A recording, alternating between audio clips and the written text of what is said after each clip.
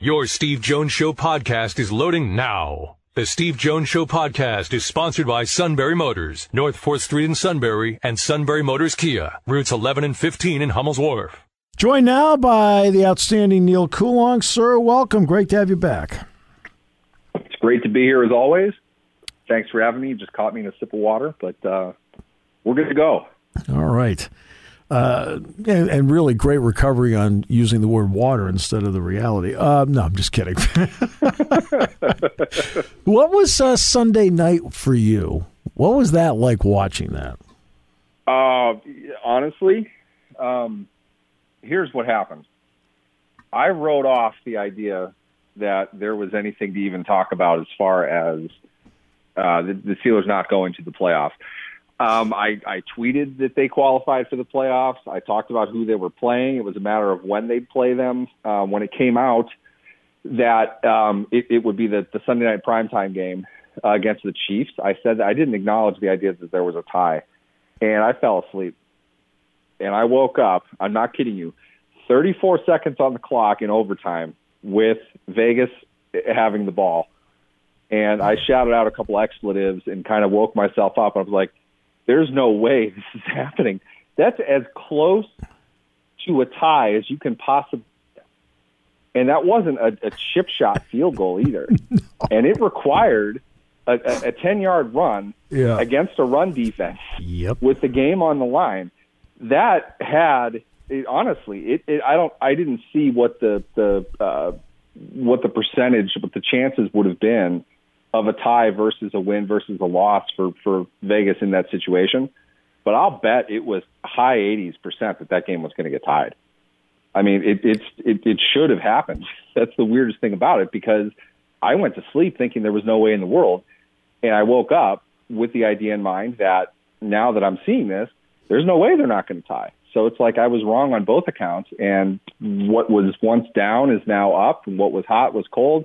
I don't know. I just know that the least likely Steelers team maybe that we've seen in the last 25 years is in the playoffs, and I don't know whether they deserve to be or not.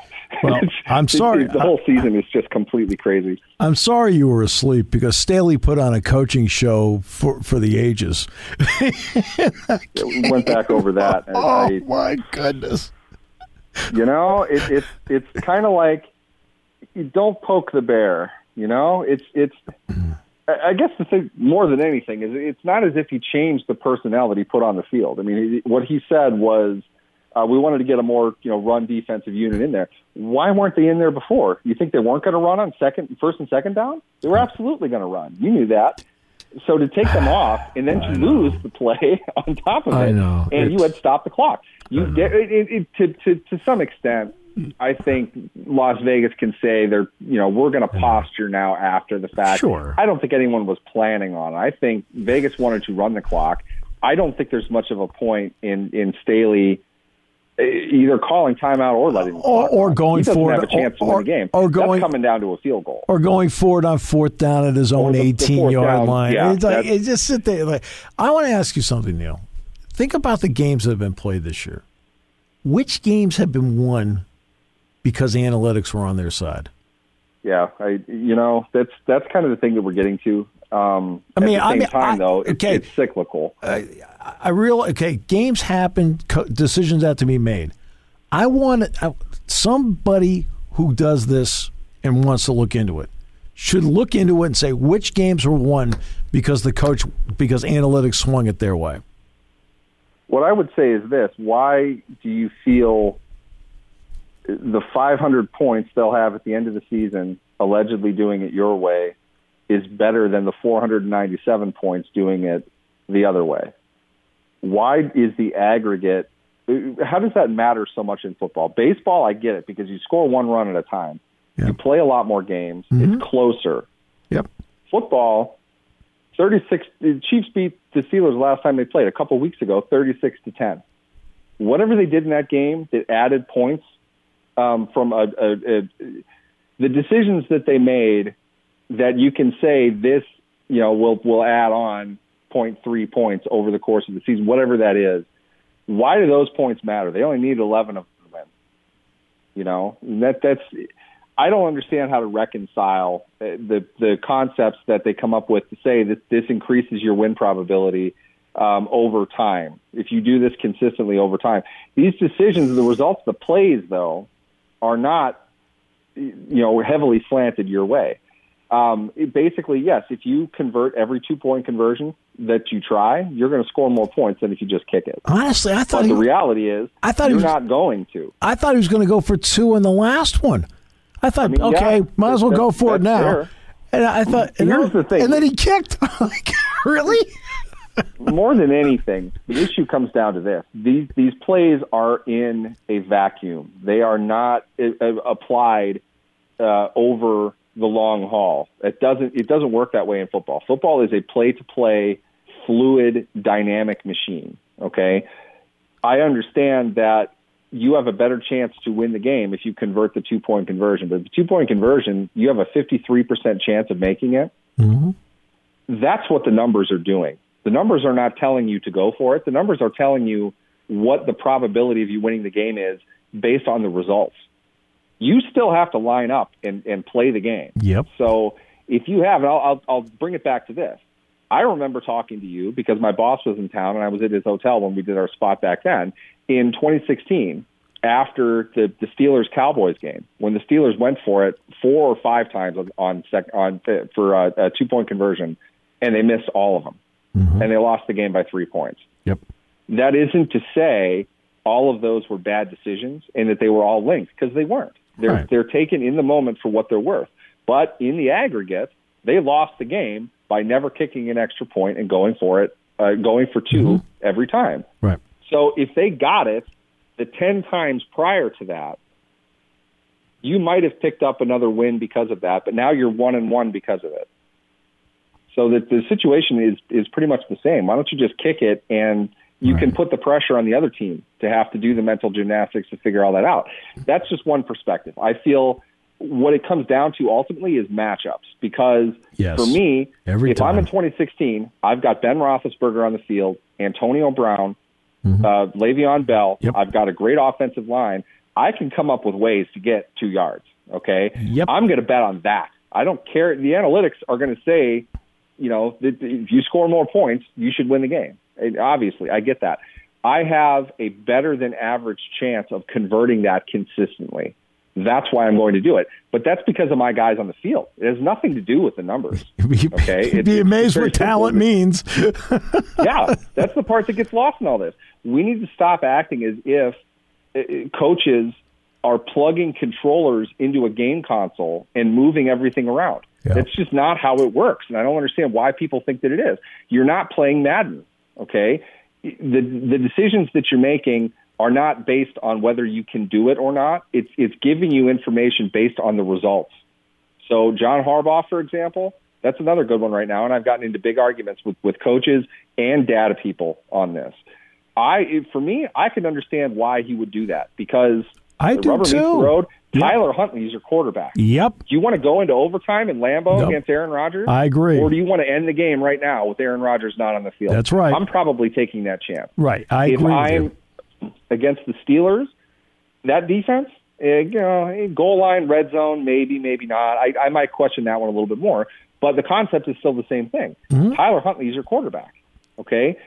I know that seems wrong considering he's the one that has to make that play, but I'll take Tyler Huntley in 2 yards versus Tyler Huntley needing 80 yards in overtime. That's right. And you don't know why I think that? Because we just saw it in the second game. That's exactly why he went for it. Right. They didn't do anything. Pittsburgh didn't do much. Baltimore didn't do anything. Right.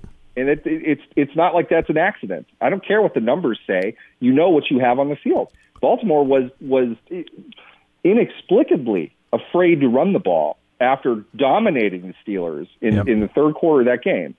Inexplicably stopped running the ball, and they put a lot of it into their pass game. They have one receiver who I would even want on my team, with the exception of Rashad Bateman. They have one receiver on that team that I would ever throw the ball to, Mark Andrews. Yep.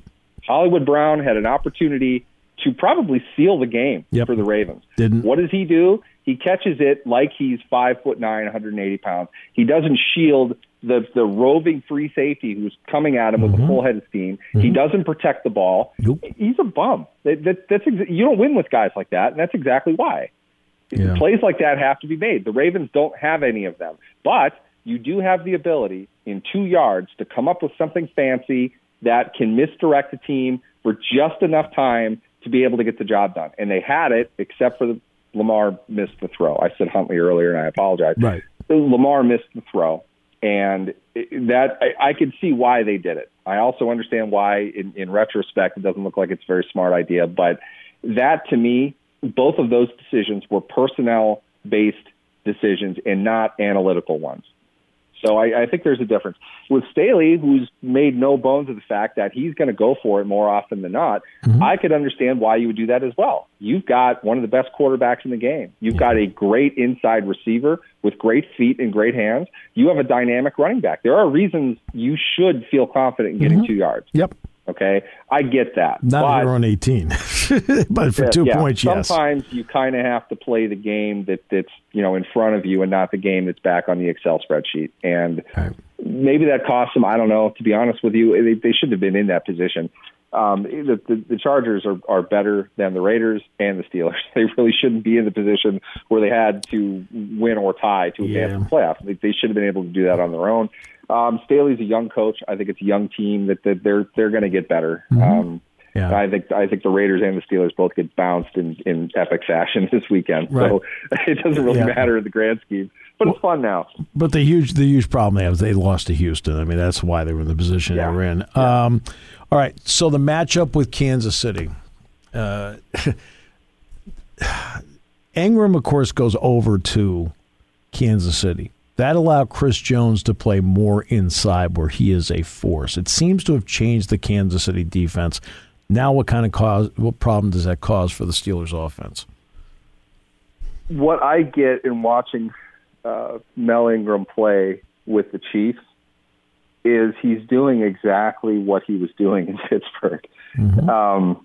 Same argument I'd make. It allows Cam Hayward to kind of stay on one side. It allows a breath for T.J. Watt and or Alex Highsmith, and they had a rotation of 3 of them, including the Defensive Player of the Year.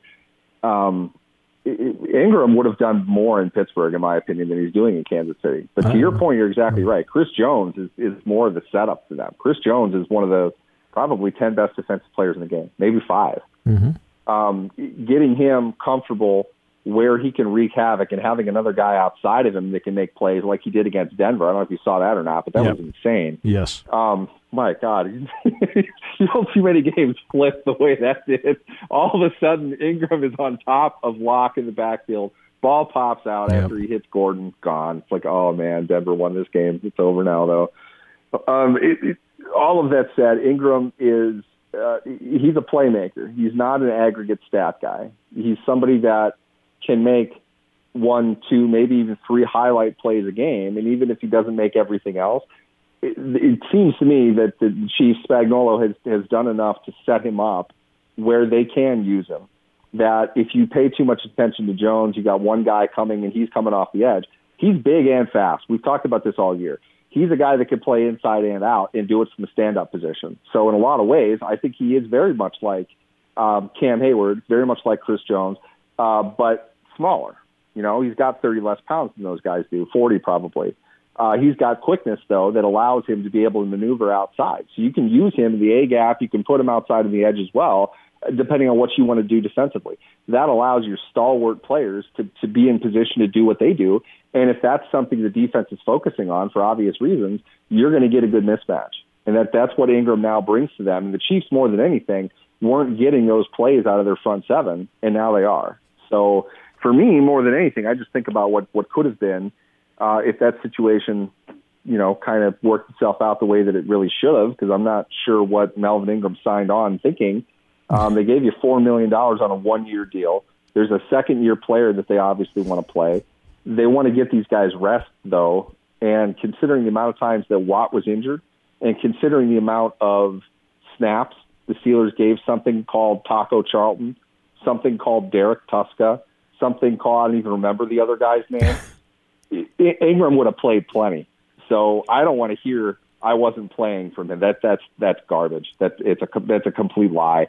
He wanted to get with a winning team that was probably in a better position than Pittsburgh was, or he wanted to set himself up for an extension after the season because he only signed a 1-year deal. He had planned from the beginning to try to get traded if he was not starting, and that's exactly how it ended up working out.